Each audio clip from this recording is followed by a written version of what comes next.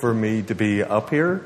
I'm normally facing this way, but tonight I'm facing this way, which means that I'll be doing some different work. So I'll be doing some work up here, and I'd like you guys to do some work where you guys are.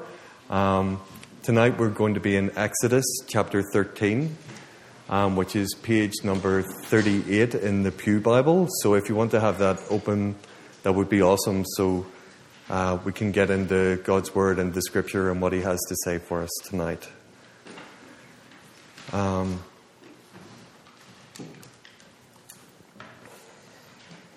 I work at Mudman Burgers, and I do all sorts of things there. And whenever I came back from Guatemala, a lot of people ask me, what's your favorite thing to do at Mudman Burgers? And there's a little bit of this you can do, there's a little bit of that you can do. But I found that whatever I'm doing at the time, that became my favorite thing. And trying to have no particular favorite, but finding the favorites in everything was a real help to me to do whatever I was having to do there. And tonight we're in the book of Exodus, and I used to have a lot of favorite little books in the Bible, and Exodus wasn't one of my favorite books. But now that I've been studying it, and because I grew up in the church, and Exodus is one of those books, whenever you're at Sunday school, you learn about it, and it's just kind of an amazing story, but you don't necessarily see it as how God's speaking to you through it. And maybe if you're not brought up in the church, maybe it's just a movies that you've seen, The Prince of Egypt or The Ten Commandments, and you see it on the big screen. And again, it's just an amazing thing, and it's not really personal to you, and God's not speaking to you through it. But for me, I'm beginning to learn that whatever book I'm reading in the Bible, that can be a favorite book for me. All the books of the Bible need to be my favorite books because God wants to teach me from each one of them. So I'm really excited. And because this is my story, I didn't realize it before, but Exodus is actually my story, along with a lot of other stories in the Bible. But tonight it's my story. So I just want to pray. Father, just thank you for your word, all the things that you say to us and speak to us through your word. Father, thank you so much for Jesus, who has shown us what you're like. Father, I just pray as we study your word, we'd listen to your voice, Lord, that you would teach us and draw us closer to your heart and make us more like Jesus. I just pray these things in your name. Amen. There's a wee story that I'd like to just start with. There's this elderly lady, and she's sitting at the fireplace. Yesterday we were, the church, everybody in the church was invited to go out to a lodge, and there was a real fire there. There's this elderly lady sitting in a rocking chair reading her Bible, and she does it every day. And her granddaughter sees her and wonders what she's doing. She thinks she's a bit confused, so she goes up to her grandmother and asks, "What are you doing, Granny?" Sitting reading that old book. And the grandmother says to the granddaughter, thinking of something that will cross the generation gaps, that she's studying for her finals. And this isn't an old book. It's a real book, and it speaks to us today. It doesn't belong in a museum. It's fresh and alive today for us. So hopefully while we're reading something that happened 3,500 years ago, that it will be real and fresh to us tonight. So we're in chapter 13. But before I get there, I just want to quickly recap on the story so far. There's some really exciting things that have happened before we've gotten to this point. There's different characters in the story. There's the people of Israel who are in Egypt, and they've been crying out to the Lord for help, for him to rescue them. And God isn't deaf to them. God remembers his promises to their forefathers and remembers people who are in need. God, in the New Testament, it says in James that God remembers the orphans and the widows. And that's what true religion is. And God cares for these people so much that he listens to them and his heart is with them. And he's going to deliver and rescue his people. And that's why the book's called Exodus, because it's a rescue mission. And God has gone in. And he sent Moses.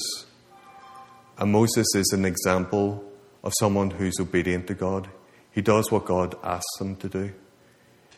He goes to Pharaoh, who's the most powerful man in the world probably at that time, and asks for the people. And then there's Pharaoh. Pharaoh is another character in the story. There's Moses and then there's Pharaoh. And Pharaoh is a stark contrast to Moses because he won't do what God is asking him to do. God's asking him to let the people go because God loves the people and Pharaoh wants to kill and destroy the people. So God is very patient with Pharaoh and sends 10 judgments on Pharaoh. And he warns Pharaoh each time there's a judgment.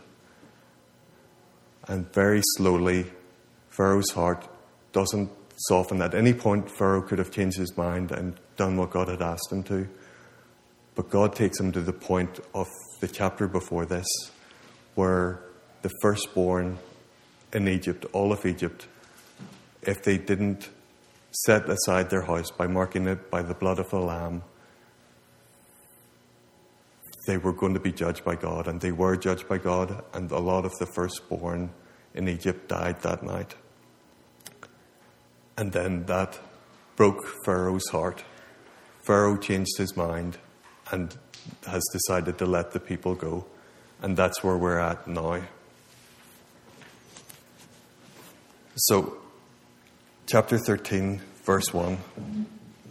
Then the Lord spoke to Moses, saying, "Sanctify to me every firstborn, the first offspring from every womb, among the sons of Israel, both of man and beast. It belongs to me." This is a request God's making of his people to set aside the first things. And it might seem quite strange if we hadn't have been thinking about the last chapter. God had just rescued the people from terrible bondage and slavery. He had redeemed them by the blood of the Lamb. He had saved all their firstborn because of the Lamb. And it's the same for us. God, it's the same for me. This is my story. God has redeemed me. He's rescued me. Colossians 1 verse 13 says, "For he rescued us from the kingdom of darkness and transferred us to the kingdom of his beloved Son, in whom we have redemption and forgiveness of sin." God rescued me.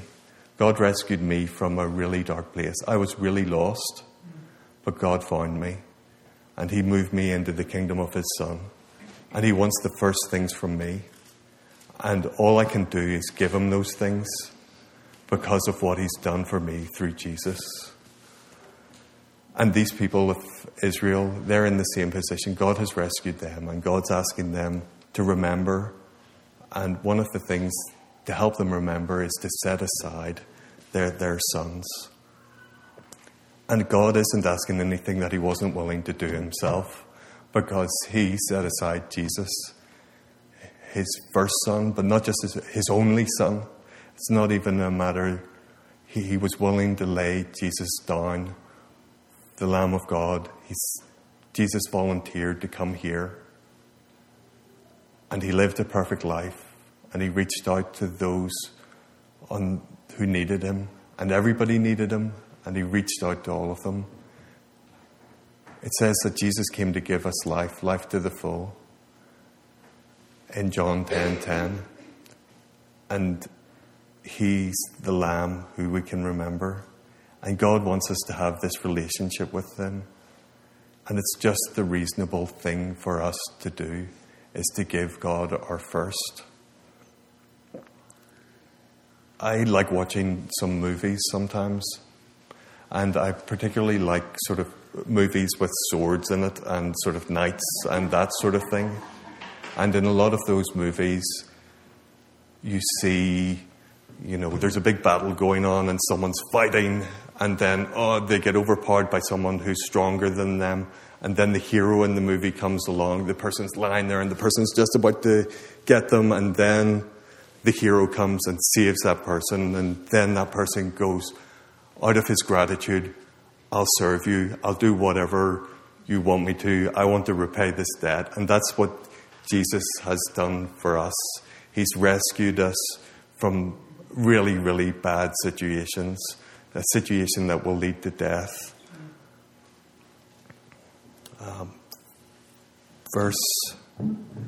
And then this chapter, God's setting this chapter up to help the people remember. He doesn't want them to fail. He's not setting them up for failure here. He's setting them up for success. That's why he's asking them to do all these things to remember. He's not setting up a religious system. He's setting up a system for relationship. I celebrate my wedding anniversary because it's really important to me and because I love my wife. These people were to celebrate these things because God had loved them and God had rescued them. And throughout this chapter, he's talking about setting up celebrations and opportunities for the people to remember what he's done. And there's maybe things that we can do to help us remember what God has done for us and what he's asking us to do. So, verse 3, Moses said to the people, "Remember this day in which you went out of Egypt, from the house of slavery, for by the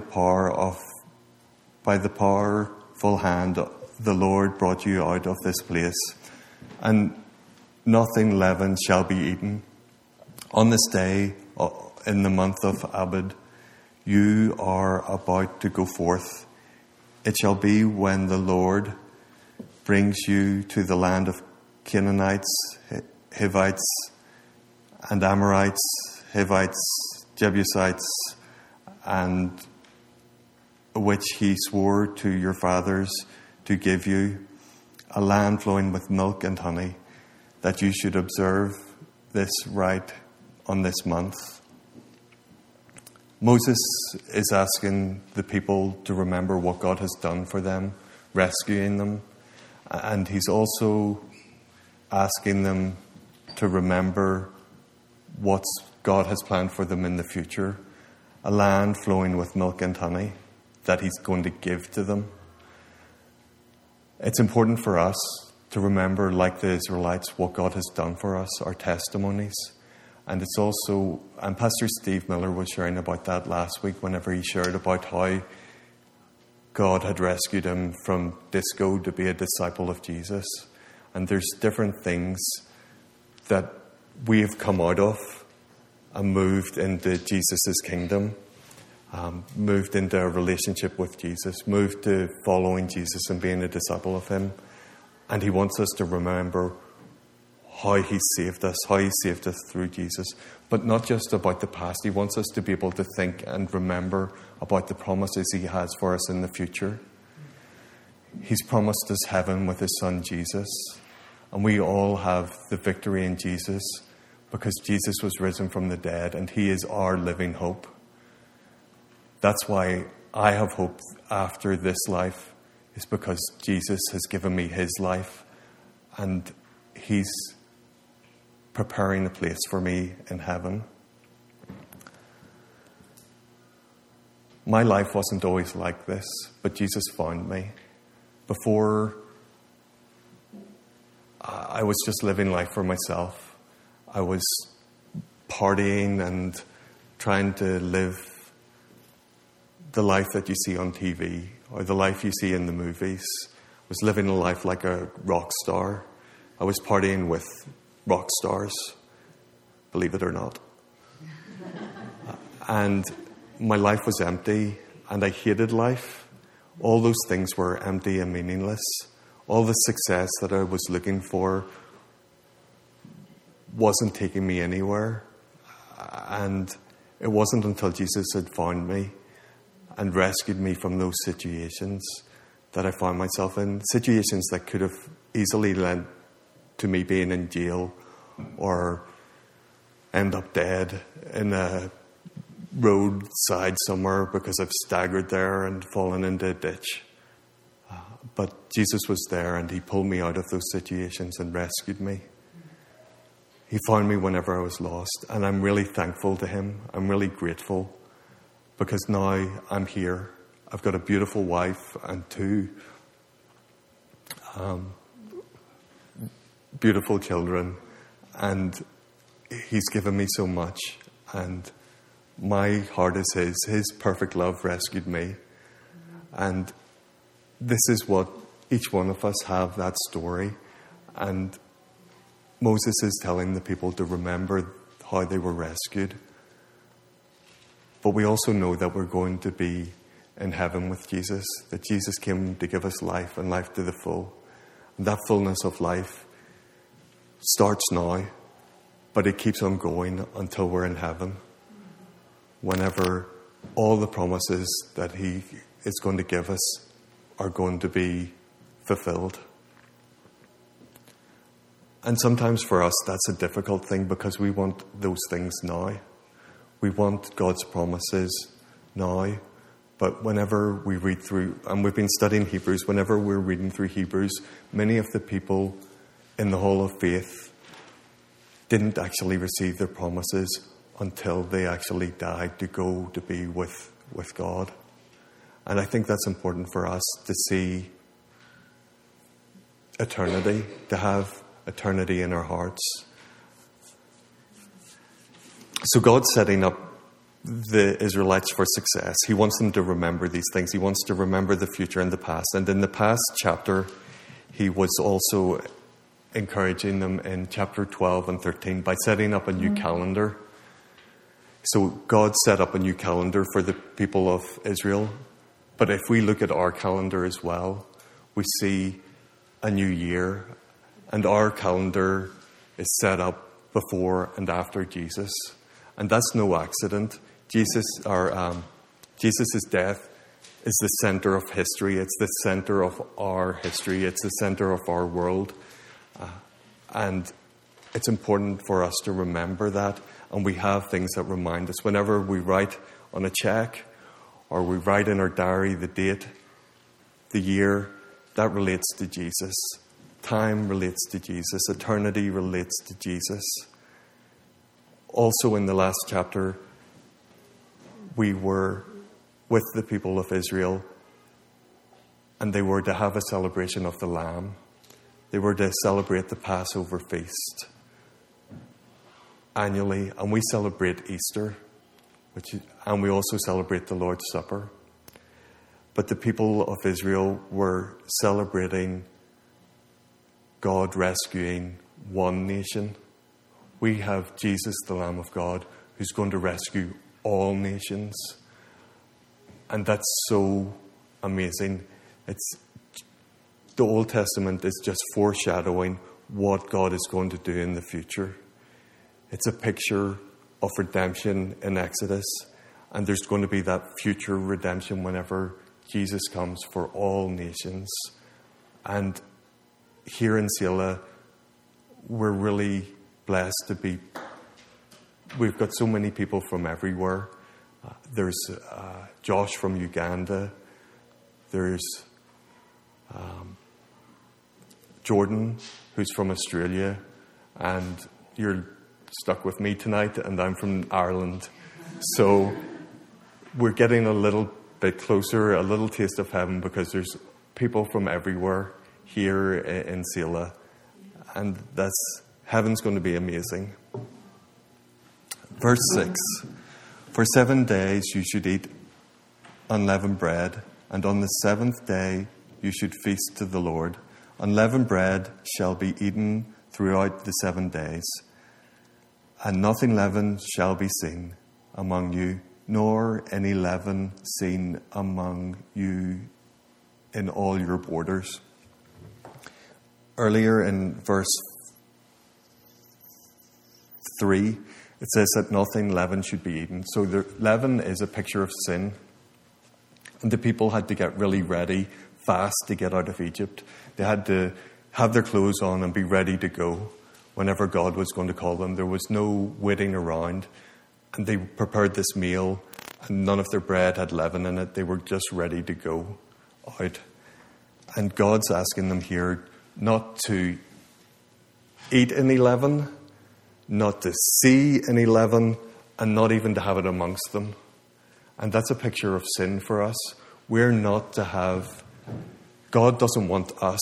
He doesn't want these people of Israel to have sin in their lives. He's moved them out of Egypt, out of a place of bondage and hostility to them and false idol worship and false gods and everything that was going on there. And he's moving them out into a new relationship with him. And he doesn't want them to continue to sin. And it's the same with us, with Jesus. Jesus has turned us around and he doesn't want us to go back to sin. He doesn't want us to go near sin. Sin is a serious thing. I have a wee story, and it's about Eskimos and about hunting. And hunting's such a big thing here in Montana. I heard this story maybe 16 or 17 years ago, and I just have been reminded of it since I've been living here in Montana. And it's about Eskimos hunting wolves. So there's this tribe of Eskimos, and they go out and they want to hunt wolves. So first of all, they have this special method that they have. They get a knife, a double-sided knife, so it's sharp on both sides, and then they get it really, really sharp, razor sharp. They spend a lot of time sharpening it, and then they go and they get one of the seals that they've trapped and killed and dip the knife in the blood. And then they take it and freeze it, and they have one layer of blood on the knife. And then they keep on doing this. 1 layer, 2 layers, 3 layers, 4 layers of frozen blood on this knife until it's totally covered. And it's almost like an icicle or a popsicle or a nice lolly, as I would say, or really it's a kind of a bloodsicle. So they go out into the wilderness where they found a wolf tracks, or they want to get rid of this wolf. So they dig a hole and they bury the handle in the hole, and all that remains is this bloodsicle, this ice lolly covered in blood with the sharp knife in it. And then they go away and they wait. And then the wolf smells the blood. Oh, it smells good. And then the wolf goes over and starts licking it. This is food, this is good. Then he keeps on licking, and he's really getting into it. And he's licking once, twice, this is good. Yeah, this is good, this is food. And then his tongue goes numb, and he doesn't care because he's getting food. And he keeps on going, his tongue's numb, and then all of a sudden his tongue is sliced on the knife. He feels the warm blood going down his throat. And that brings on more excitement. So he starts licking more ravenously. He's really going after this blood. This is really good. And then all of a sudden he realizes he's getting weaker. That it's not doing anything for him anymore. He's licking it. He's going at it. And he goes at it more because this is food. I need this.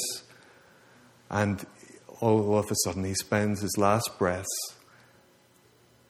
trying to get the blood, trying to get the thing that he's after. And then he's dead. And all that's left is the sharp edge. And the Eskimos come and they have their wolf that they were looking for. But that's a picture of sin. Sin's like something that we don't want to be sniffing around. It's something that we don't want to be going after, licking. We don't want to get numb to it. God's warning his people. He's setting them up for success. He doesn't want them to go near sin. The wages of sin are death. The gift of God is eternal life through Jesus. He doesn't want them to end up dead. He doesn't want us to end up dead. We should try and stay away from sin. We should try and put it away.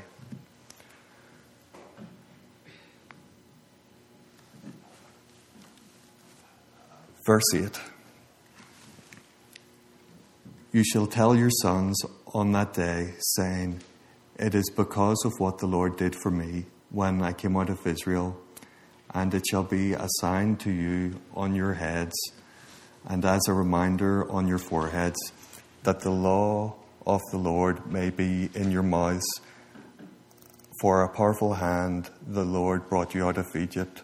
Therefore you shall keep the ordinances at appointed times from year to year.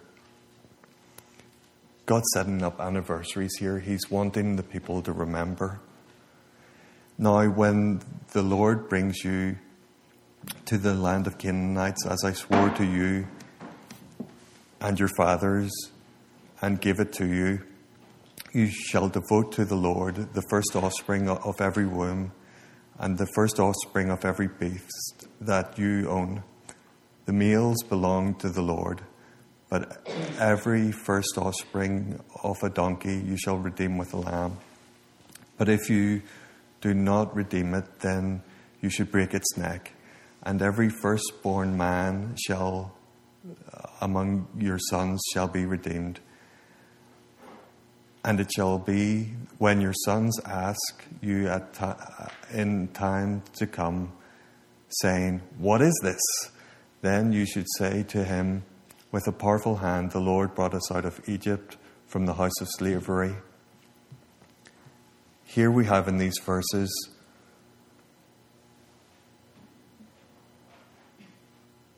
something else that we need to remember. We need to remember that we can tell people. The Israelite people are being instructed to tell their sons. And we need to tell people what Jesus has done for us. And then later on in verse 14 it says, our sons will ask. And if we're living differently, if we're living remembering God and living the life that He wants us to live, loving Him and loving other people, then there'll be a difference and people will ask. The expectation here was that the sons would ask why we're living this way. And we need to be different from our neighbours. We need to be living the way Jesus lived, and people will ask us and we'll be able to tell them. So Moses is reminding them to tell, to have an answer, to live in light of what God has done for us.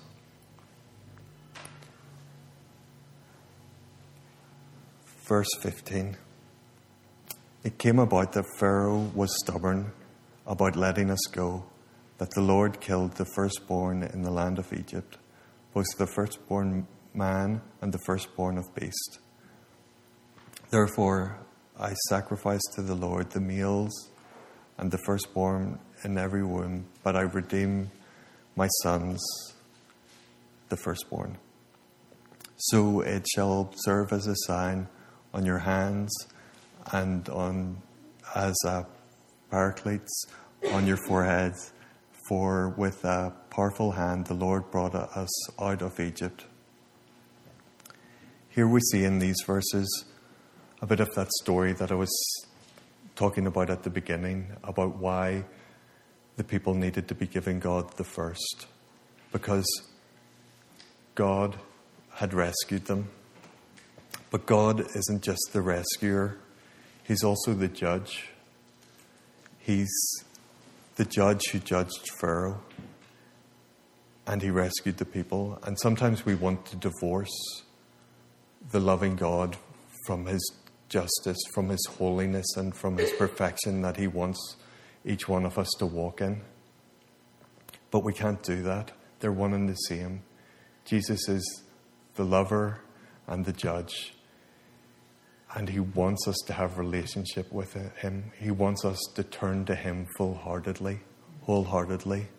Jesus, whenever He was summing up the Old Testament, the law and the prophets, Jesus was being quizzed by Pharisees, and they were asking Him what the greatest commandment was. And He said, foremost, He says, the Lord your God is one, and you shall love the Lord with all your heart, and with all your soul, and with all your mind, and with all your strength. Second is to love your neighbour as yourself. God wants us all. He doesn't compartmentalize us. He doesn't take us apart. He wants us all. He doesn't separate the physical from the spiritual. He wants us all. He wants all our thoughts to be for Him. He wants our hearts, our desires, our affections to be for Him. And He wants our strength. He wants our energy. He wants what we do day to day to be worship to Him. He wants everything. And He wants that to be expressed as we love others. So we see that God is a perfect judge and a perfect lover, and He rescues each one of us. The next paragraph describes some of the ways that God is leading His people. It changes from remembering things to how God is leading His people and what God is doing for His people. In verse 17, now when Pharaoh had let the people go, God did not lead them by the way of the land of the Philistines, even though it was near. For God said the people might change their minds when they see war and return to Egypt. Hence God led the people a roundabout way of the wilderness to the Red Sea, and the sons of Israel went up in martial array from the land of Egypt.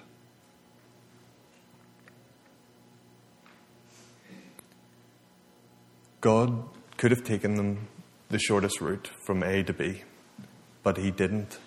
He knew what the people were like. Again, He's setting them up to succeed. He doesn't want them to go back, so He takes them a long way round. We have to be willing to go where God leads us. It might be the long way round, but there's no shortcuts in the Christian life. And it may not make any sense, but it's the way that He's asking us to go.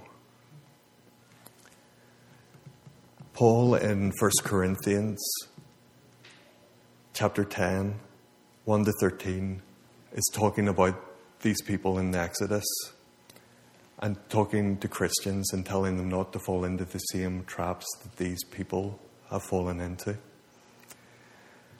And in verse 12 and 13, I'm just going to read it for you. Therefore, let him who thinks he can stand heed that he does not fall. No temptation has overtaken you, but such as is common to man.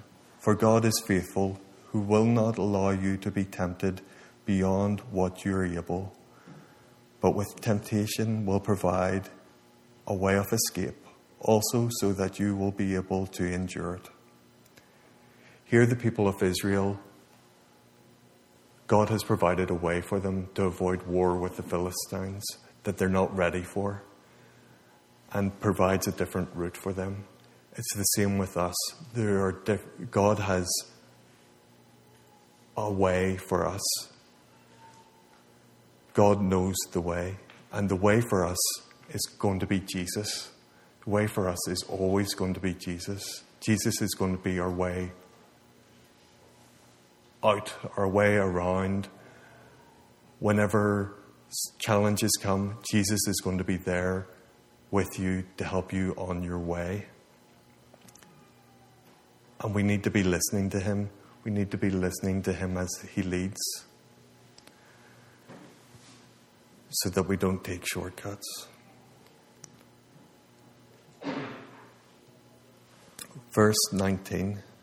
Moses took the bones of Joseph with him, for he had made the sons of Israel solemnly swear, saying, God will surely take care of you, and you shall carry my bones from here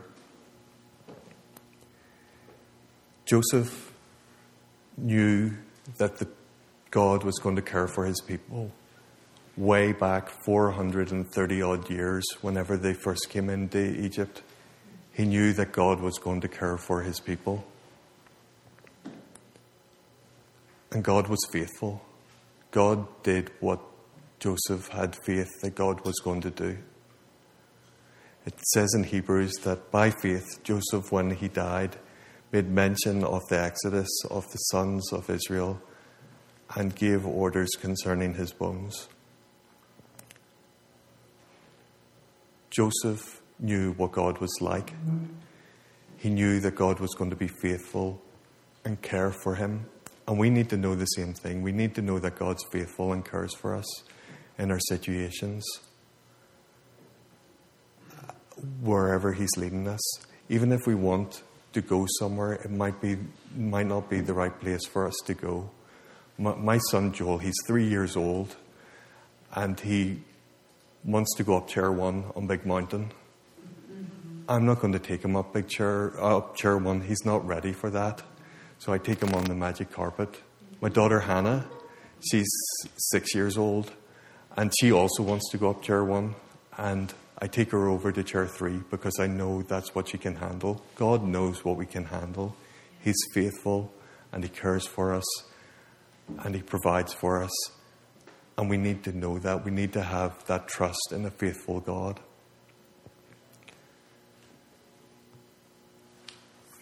Finally, verse 20 to 22. Then they set out from Succoth to the camp in Ephraim on the edge of the wilderness.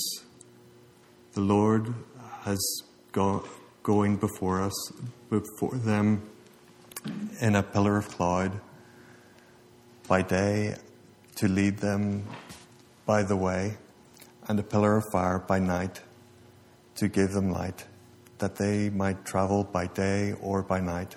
He did not take away the pillar of cloud by day, nor the pillar of fire by night from before the people. God is doing another amazing thing with his people in this place and in this time. He's given them a huge cloud for them to follow by day. And by night, he's given them fire again to follow. And he's with them day and night. And it's true for us. God is before us and wants to direct our lives and take us where he has planned for us. And he never leaves us, whether it's day or night. And we all go through different journeys. Sometimes we're doing well and we're journeying by day, and it's easy for us. But at night, sometimes whenever it's at night, it's difficult and it's hard, and we don't necessarily see where God's taking us. But he's with us, and he wants to direct us, and he's always with us. Whether you're in a daytime or a nighttime, he's always with us.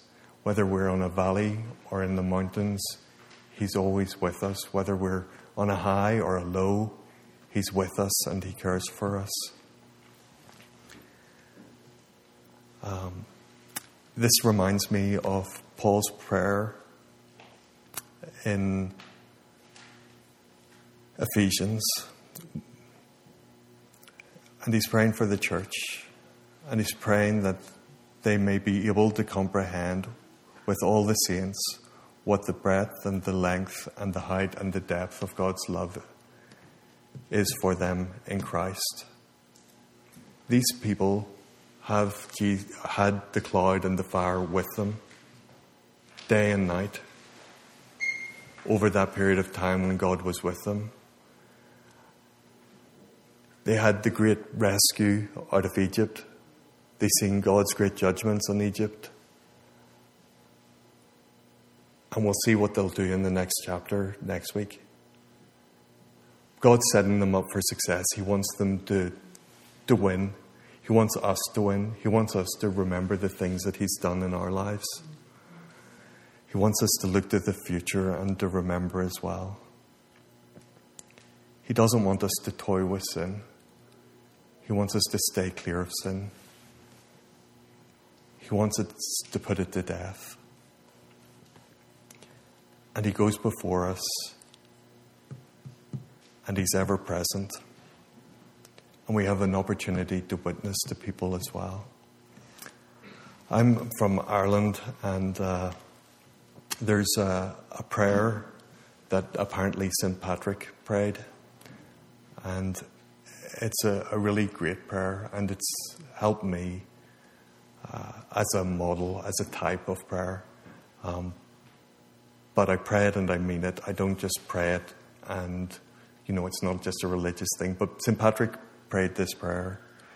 Christ with me, Christ before me, Christ behind me, Christ in me, Christ beneath me, Christ above me, Christ to my right, Christ to my left, Christ when I lie down, Christ when I sit down, Christ when I arise, Christ in the heart of every man who thinks of me, Christ in the mouth of everyone who speaks of me, Christ in the eyes of all who see me, Christ in the ears of all who hear me. Patrick knew that God was all around him. He knew that he was hemmed in by Jesus. He was safe with Jesus. Jesus was going to rescue him and was with him whenever he was facing difficult situations. And he also wanted people to know the Jesus that he knew. He wanted them to see in his life Jesus. He wanted to hear Jesus from his lips, in his actions, in the way he lived his life. And Patrick brought Christianity to Ireland and changed the whole country because he was bringing Jesus. These people, the Israelites, have been rescued. And God's plan for them was to bless the whole world through them. And we are part of this story. Each one of us has been rescued by Jesus. Or maybe you're just hearing about Jesus and you want to know more. Or maybe you're struggling with sin. Or things in your life that you want freedom from bondage. You need help with that. I would invite you to come up at the end and have prayer. I'm sure there'll be a couple of people who will be willing to pray with you if you need help with any of those situations. So I just want to close. Just to remember that we need to set aside the first things for Jesus. We need to remember our past and our future with Jesus. We need to remember the present to avoid sin. We need to remember to be able to tell and to answer and to live.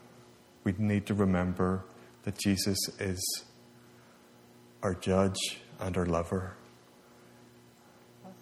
And we need to remember that God leads us and he knows the way. And he cares for us. And he fulfills his promises like a gentleman. And God goes before us and is ever present with each one of us.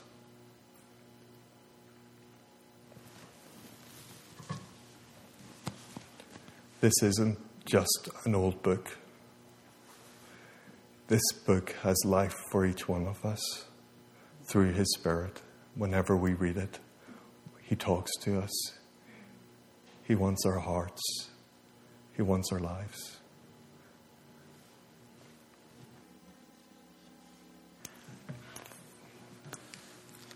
I just want to pray, and if the worship team wants to come up.